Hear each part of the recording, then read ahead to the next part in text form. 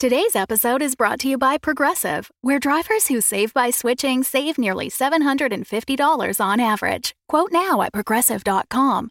Progressive Casualty Insurance Company and Affiliates. National average 12-month savings of $744 by new customers surveyed who saved with Progressive between June 2022 and May 2023. Potential savings will vary. A rocket scientist, a cowboy, a porn star, and a mom walk into a dungeon, and those are just the players. Stay tuned after this episode for a trailer for I Seduce the Dragon, which is a bi-weekly actual play D&D podcast starring 5 talented women who started playing as a way to connect with each other and evolved into a series of hilarious side quests and attempted heroics.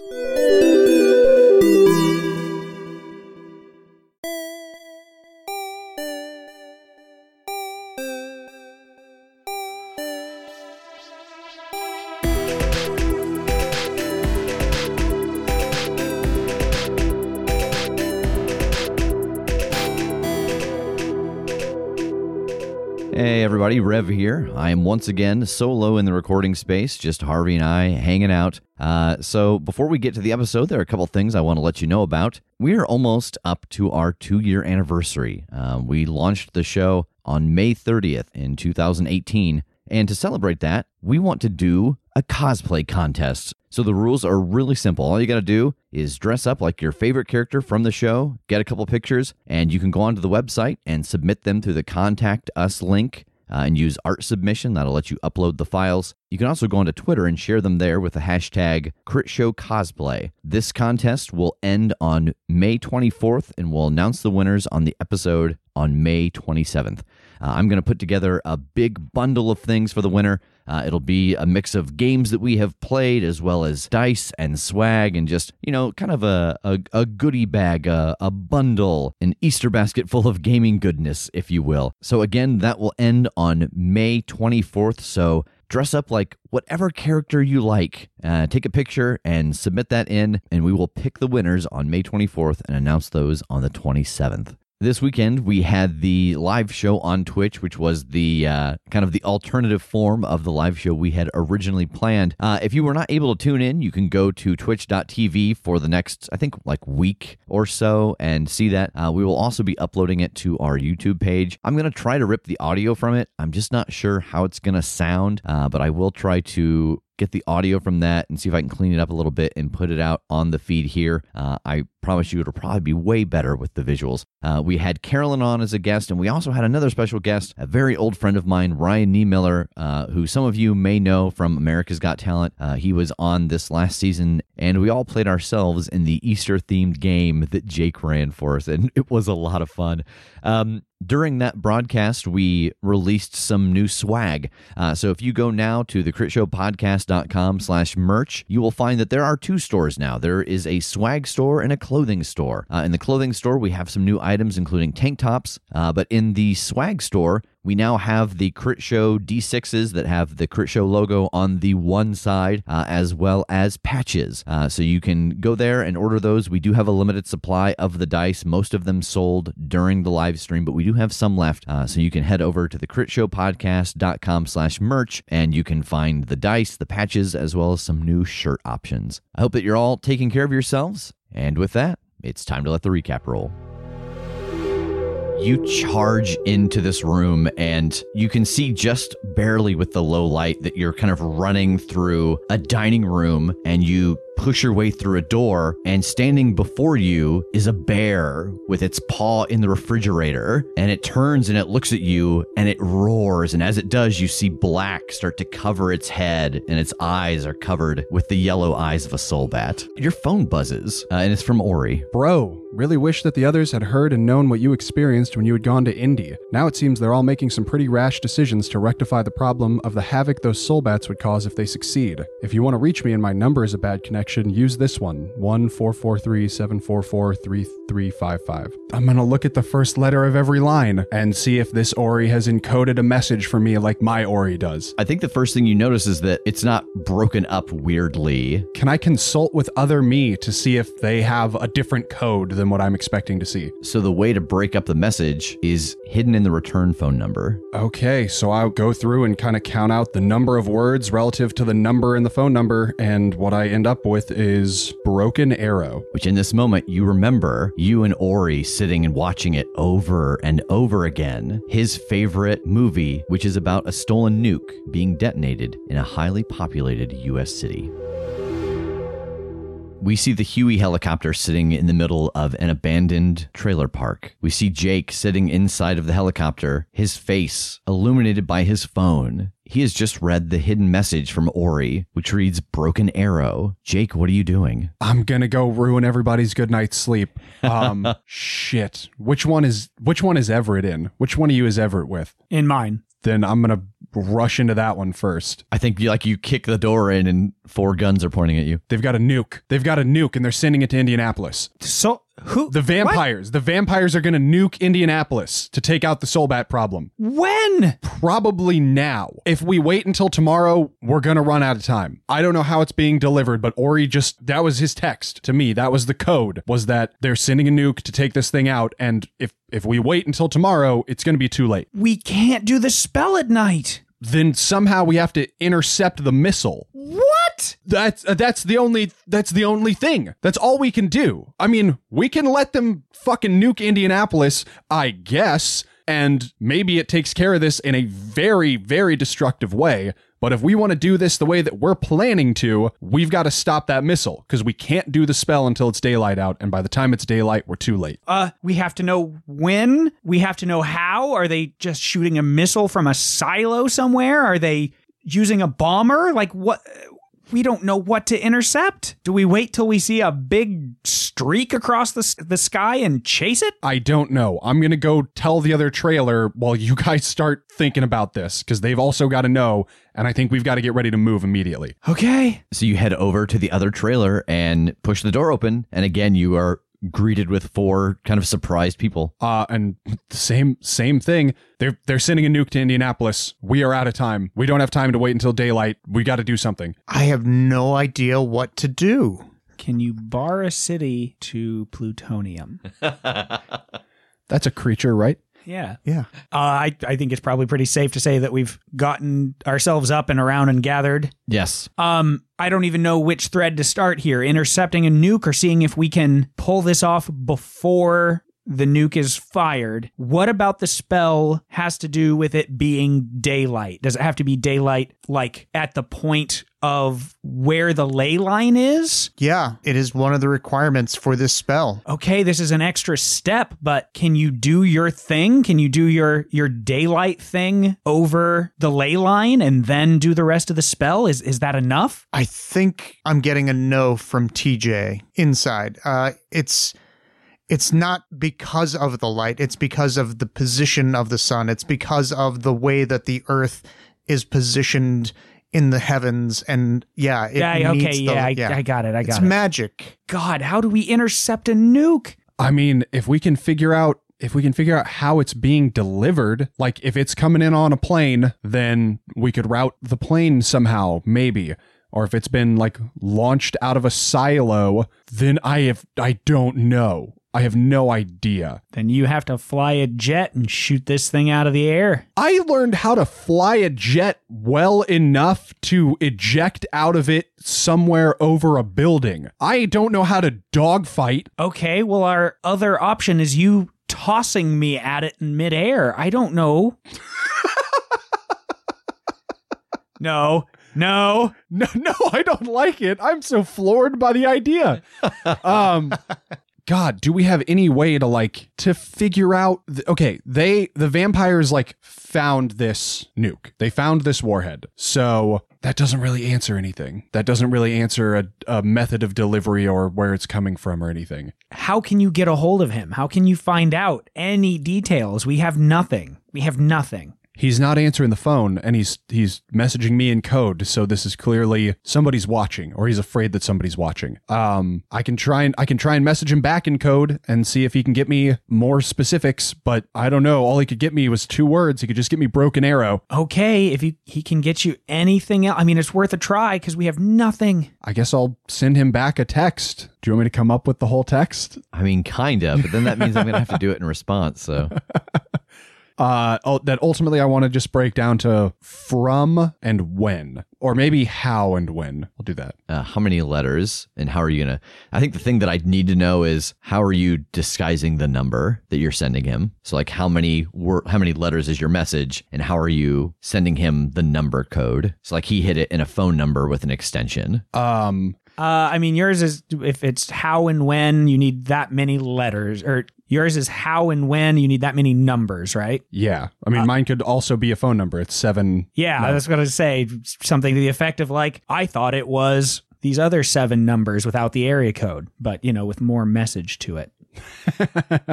Yeah, I mean, I could put together a message that gets how, when, and then like the code part is like, is that your room number at the hotel? I thought it was, and then a 7-digit phone number. Okay. And he responds with another 7-digit phone number, and the message breaks down to watch me. Does my phone have the ability to see his location? Did that go both ways? Because we are kind of on the same level. Yeah, I think so. Okay, then at the very least, for the moment, I'm going to do that. I want to keep an eye on his location on the phone and tell them, like, he said, watch me. So at the very least, I can do this. I can keep an eye on his like GPS coordinates, but maybe magically we could also, we know where he is. We could see that place. Great. Yeah, there we go. TJ, you're up, bud. Sure. I'll magically see where Ori is. So you will need something of his to view him specifically, as we have already established. That's very true. Jake, do you have anything of his that I could use? Yes, I borrowed his socks today. I'm wearing them now. Delicious. I ran out. I will give one of them to TJ. Fair. That doesn't surprise me. I imagine a world where you and Ori are just constantly sharing clothing. I'm going to go inside the trailer and set up the magic circle. All right, roll use magic.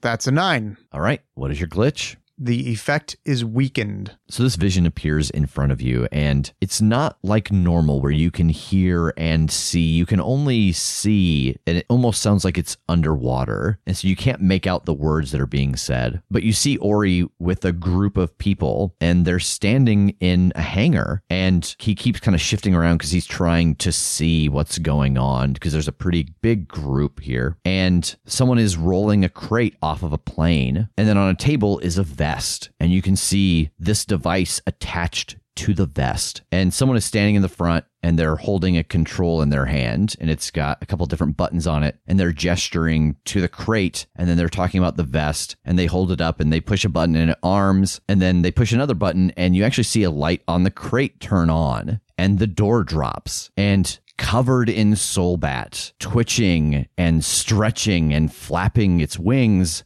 is Mosquito Dan, and they pick up the vest and they take it over and they start to wrap it around him. What the hell is happening? So they're just gonna sick Mosquito Dan on it? No silo, no plane. They're just gonna have this winged monstrosity fly his ass in? I guess so. I was imagining many things, many ways to accomplish this. This was the last possible thing. But effective. Sorta. I mean, Mosquito Dan is just we messed Mosquito Dan up kind of before. We got more messed up, but a guy in a vest is not as hard of a thing to deal with, but a much harder thing to find. When you put it that way. Oh, God. Where does it say he's on your phone? They are at O'Hare. Okay, they're at O'Hare, so we know a flight path-ish. Like we could draw a line on the map, but again, it's finding a human-sized person along that route. Like without knowing elevation or anything, we don't know where he's going to come in. How do you get Ori to put his phone on this guy? I don't know. That's a lot to hide in a coded message. I'm waiting. It's like 6 pages of a novel. Hide phone on vest, please. LOL. Don't forget to call me at this number. Don't forget to call me. 838-558-133-356-1224. I'm trying to reduce that thought to as few words as possible. Like I could get it down to plant phone. GPS him. That's even fewer. That's pretty short and sweet. Oh, wait, I'm not on this team. I will put together a message that breaks down to GPS him, and then at the end, I give him like a time range, like when I think I could be back, like somewhere between 5:15 and whatever, to get those six numbers in. Okay. They're just wildly different, like between 2:15 and 9:45. Like that's a big. It's like 9:72. I don't understand clocks. He responds with K, and at the bottom it says, "You're number one." Boy, I haven't done this in a long time. Someone give me a set of dice. I'm not crazy about doing it, but I think that Ori's going to roll something here to see if he can pull this off. TJ's offering me dice. Tass is saying, no, do not take those dice. We haven't been able to come to a consensus at the table. I've got my casino dice. Jake Nothing has his should roll casino more dice. fairly than these. Okay, do the casino dice. I was going to give him my bloody dice. Wow, these casino dice are sharp. Good Lord. They have gone down the line. They have touched every member of the Crit Show. These are good dice. There's a top hat and a cane on one side. Yeah, they're from the Monte Carlo. We need to go to Vegas and just get a bunch of dice they're throwing out. I say we just go to a bunch of crap tables and steal their dice. We're just, gambling on the craps table, and we're like, big money, no whammies, and then we go back to throw them and hand them to the person behind us, and they run away. You Yes. throw an empty hand, and you go, ha, it's magic, and then leave. We throw like our bad dice. Like, wait a minute. These are drastically smaller than the dice I handed you, sir. We throw our crit show dice, and this is how we promote ourselves while we're there. And now we are banned from Las Vegas. Like the city, not the casinos, just the city. whole city. Yeah. Strange happenings are occurring in the world of Exandria. Slayed creatures and beasts from days of yore are returning to the land of the living, and it's up to a band of unlikely heroes to re-slay them. Welcome to the Re-Slayer's Take. Join Jasmine Bular, Jasmine Chung, Jasper Cartwright, and Caroline Lux alongside Game Masters Nick Williams and me, George Primavera, in this Dungeons & Dragons 5th edition role-playing adventure through Critical Role's fantasy world of Exandria. But don't worry, you won't need to know the rules to follow this story. All you need to know is that nothing the players do is scripted or planned, and their fates are determined by their own cleverness and the roll of a 20-sided die. So what the heck are you waiting for? Adventure awaits in the Re-Slayer's Take. New episodes drop weekly on Mondays wherever you stream your podcasts. The Fable and Folly Network supports creators of exceptional audio stories, including the one you're listening to right now. If you love our shows, we want to hear from you. Complete our listener survey at fableandfolly.com/survey. This will help us learn more about you, what you like, what you'd like to hear more of, and how we can maintain an inclusive, safe atmosphere. As a thank you for your participation, we have extras and behind-the-scenes content from your favorite shows. Fans make the network what it is. Thanks for listening, and we can't wait to hear from you. Find our listener survey at fableandfolly.com/survey today. So, what are you doing now? He has sent you this message. Watching. For how long? Okay, if Dan's flying, he's further away than we are. So, we should be able to wait until he takes off and still be able to beat him where he's going. So, I feel like we could watch until Mosquito Dan takes off and we know whether or not Ori managed to GPS him or not. Does that seem reasonable to the two of you? Yeah, I mean, I guess so. We're not really going to be able to... I don't think we're going to be able to set up a thing to follow his path in real time the same way we did with Sherry in a chopper. So I think we kind of have to, right? We have to wait and watch and watch for him to be released. I don't know how far you're going to want me to chase this fella. I haven't even got 90 miles left on this thing. Well, I mean, let's refill now. Let's top it off now. No, I mean that once you factor in getting to Indy, I've only got about 90 miles to spare before we're totally out. Oh, yeah. I mean, right now, that getting extra gas after that is priority 2. Stopping the nuke, we will use as much gas as we have to. Yeah, getting there won't be a consideration if there is no there to which to get. Yeah, but what I'm saying is, what if this turns into a goose chase? You're going to send me up there with half a tank of gas left and then run out chasing him down? Aren't you chasing after a flying target? Once we get like within range of him, I can go after him personally. Like if we get eyes on him, if we figure out where he is, I can go after him personally. So you don't need to fly the chopper zigging and zagging everywhere that he's going. If we can keep GPS on him and we can get close-ish, get eyes on him, I can go out and try and deal with him. All right. I don't know how high that's going to be is a lot of my problem. We can know his coordinates fine if Ori manages to put the GPS on him, but I don't know that we'll know his elevation. Yeah, that's fair. We'll cross that when we get to it. We'll just have to be sharp up there. Or we go back to the airbase right now and get the jet and try and find him in that, because that'll go as high as we need it to and very fast. And it'll have the ability to look for, it's got radar and shit. Like, would a single person show up on radar? I don't know if a single person normally would, but maybe when they've got a nuke vest on them that's putting out some sort of signal to a detonator and shit, like if not radar, he's got to pick up on some instruments. Yeah, that's a whole other thing, because what do we do there? I mean, what happens when you shoot somebody strapped with a nuke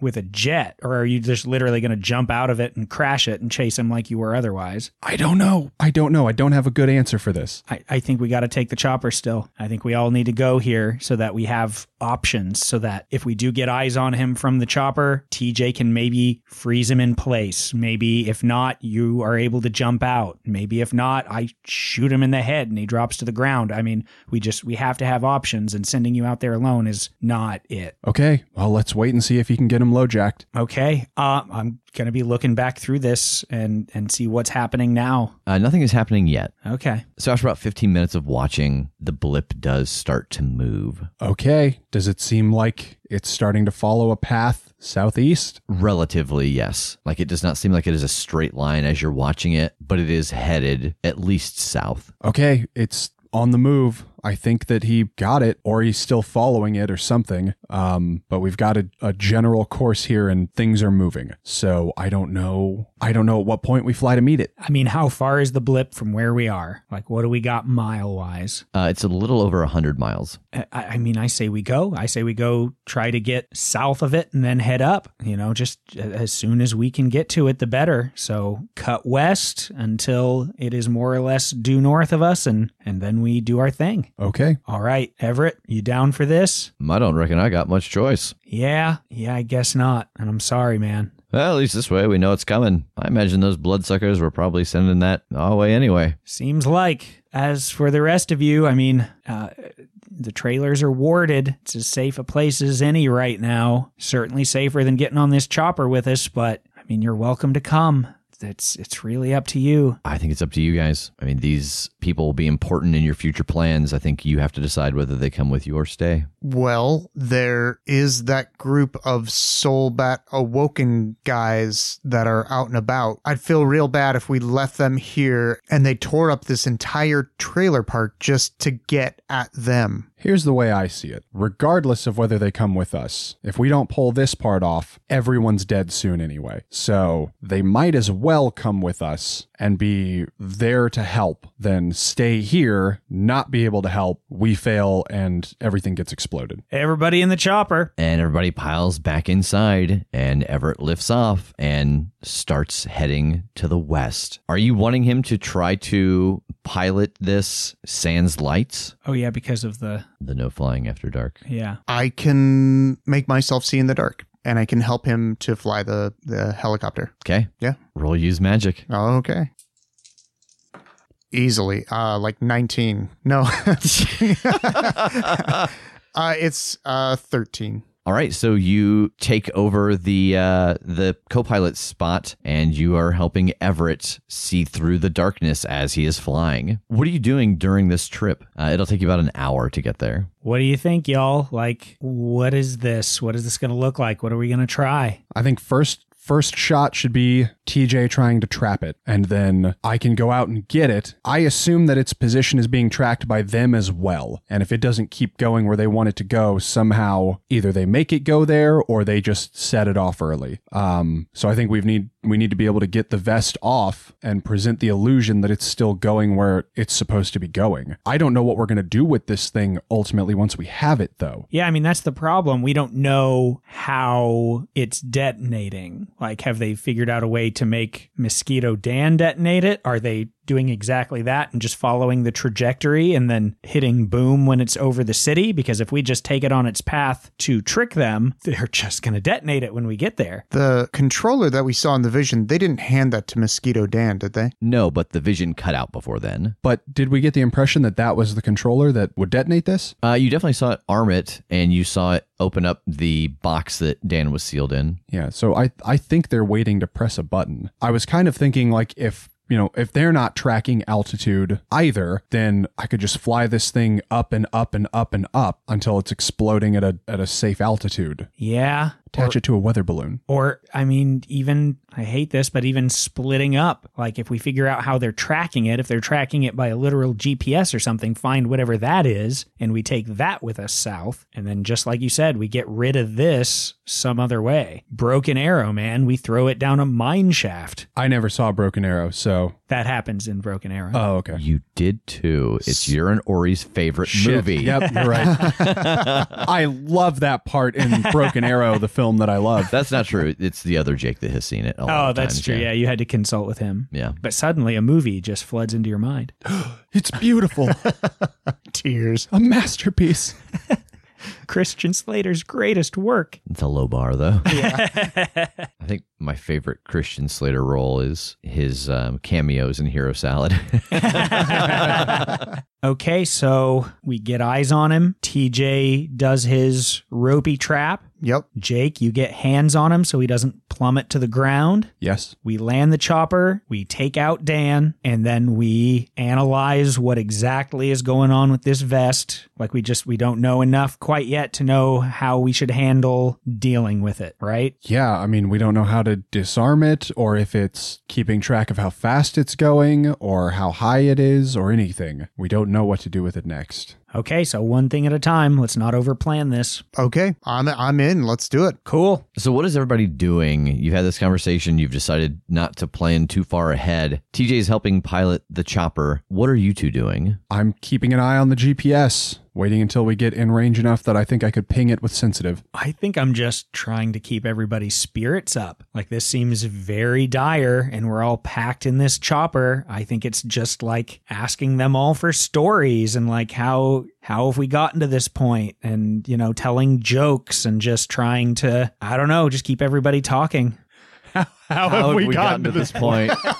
All those cheerful apocalypse stories. Tell me about how you lost your friends and family.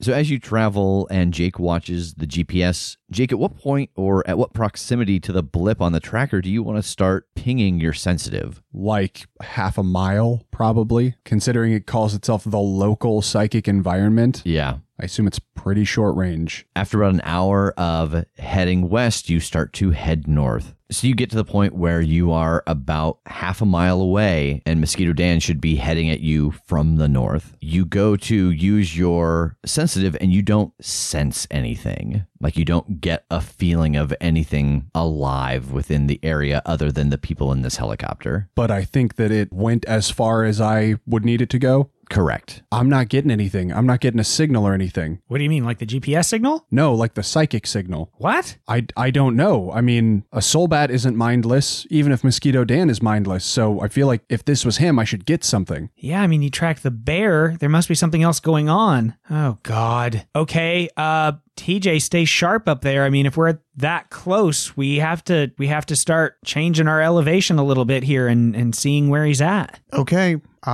I'm looking for any movement in the sky that looks like a giant mosquito flying around. I don't think there's any roll necessary here. You start to look around in the sky with your night vision, trying to get a sense of where he might be, and you don't see any sign of him. Where is this blip? How close are we? At this point, it is on top of you. It's right on top of us. We're about to pass it. Should we flip on the lights? Maybe even get down and see if he's flying at ground level. That's what I was thinking. Maybe we're too high. One or both. Lights or ground level, or both. I think both still. I think we need to pop on those lights at ground level. Yeah, both sounds good to me. That way at least Everett can stay safe while we're flying. Yeah. So you give the command, and Everett kicks on the lights and starts to head towards the ground. And you are with this blip. Like it is on top of you, and up, down, you do not see any sign of him. Is there anything? Do we see anything moving? Yeah, there's like normal local fauna. Did they attach it to something arbitrary, or is he somehow invisible? Well, even if he was invisible, you'd still be able to get a psychic link off of him. Yeah? What the fuck is happening? Is he underground? I mean, still, I'd be able to get a psychic link off of him. Right? If there was a mind around here, I'd be able to touch it. So what the hell? Is it a signal issue? Are we just not pinging this correctly? All I'm tracking is Ori's phone. Yeah. So, like, it seems like either it's here or something's pretending that it's here, right? Like, it's one of those. Yeah, but there'd have to be something here to pretend it's that. I mean, like, there's just nothing here. Well, what if Ori's phone is getting shitty signal and we're getting a delay of signal? Okay, so he could be past us. Possible. And just far enough past us that I can't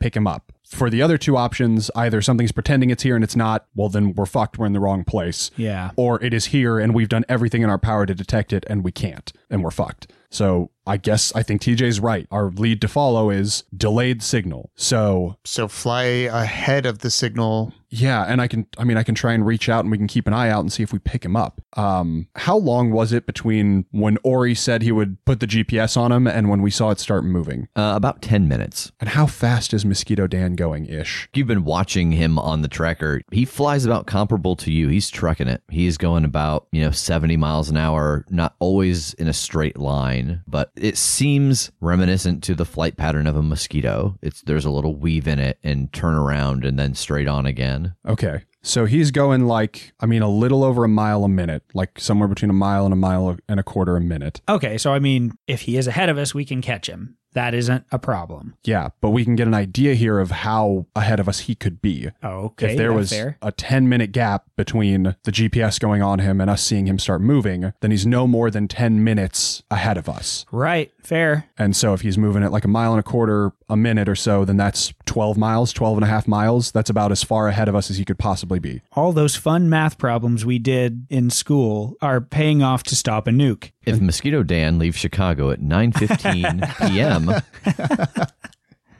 I think evidently half a mile, I can ping it like that. So should we go a mile up the path here and see if we see him and see if I can reach out to him? And then if that doesn't work, a few more miles? Yeah, I think that means we have some catching up to do. So that means what? A mile ahead of where we think this signal is. Yeah. Okay, let's step on it. Go, go, go. Yeah, so I think about the time you guys have come up with this plan, the signal's about 3 miles ahead of you. And so Everett pushes forward again, and you are chasing this signal. You're able to catch it at the speed that the helicopter goes. You're able to overtake it. So about 3 minutes later, you are a mile past. You go to do your psychic ping again, and nothing happens. We're not close enough. We got to go farther. All right, let's keep going. Push it, Everett. How far? To the limit. Oh, I'm sorry. 5 miles, you said? I don't know. I guess we could just keep doing this like every mile or something. Because if I get half a mile, then I'll kind of cover the space in both directions, like whether we're past him or not caught up to him yet. Right. We should be able to hit him. We're still, assuming he is actually ahead of us, we are still gaining a mile for everyone he's getting. Yeah, thereabouts. Okay. Let's do a mile at a time. I live life a mile at a time. So you set off again, and every time you get another mile ahead of the tracker, you try to do your ping, and you try it, and you try it, and you try it, and it doesn't work. And then once you get to the point of being 5 miles ahead of the tracker, roll sensitive. 10. Yes. You hear the bickering of two different voices, one urging forward, the other pleading to flee. Okay, I've got a beat on him, on both of them, I should say. The Soulbat and Mosquito Dan. Okay, yeah, just get us there, man. We can do this. And you can tell that it is maybe 200 feet below you and about 500 feet ahead. And how close to the ground is it? Where you are, you're about 500 feet up, so it'd be like 300 feet up from the ground. I want to wait until TJ can get eyes on it then before I fly out to be ready to engage it. All right, TJ, roll read a bad situation. That's an 8. You get a hold 1. Are there any dangers we haven't noticed? As Everett starts to lower you all towards the ground, you see the lights of the helicopter pinpoint onto Mosquito Dan. He's covered in soul bat. His wings are flapping rapidly, and over the soul bat, he wears a dark vest, and in his hand, there is the dull red pulse of the light on the detonator.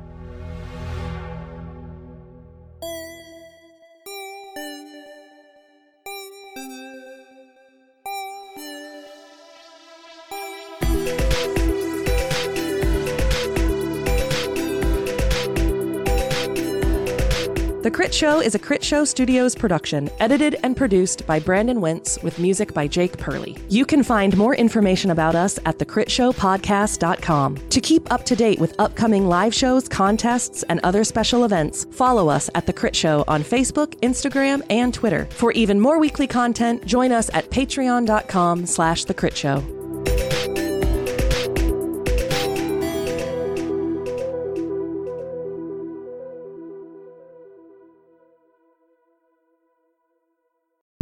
The Fable and Folly Network, where fiction producers flourish. Welcome to Icewind Dale. It is not a good day in Icewind Dale. Auril, the Frost Maiden, a god, the divine embodiment of winter's fury, has withdrawn to this cold corner of the world, plunging it into endless night. Can you repeat this harbinger of winter's name again one more time? Auril. Auril. Auril. This is I Seduce the Dragon. Gentry, I'm so sorry I'm about to fight some kids. God damn it. It's a new D&D podcast. Your hands are tied behind your back. Okay, what's that face? Am I into it? Jesus Christ. It's a story about Tori. He is the worst person you know. Gentry. And none of my friends believe me. Not at all. You're circus folk. Why would we believe you? Erastus. Erastus likes to party and moisturize.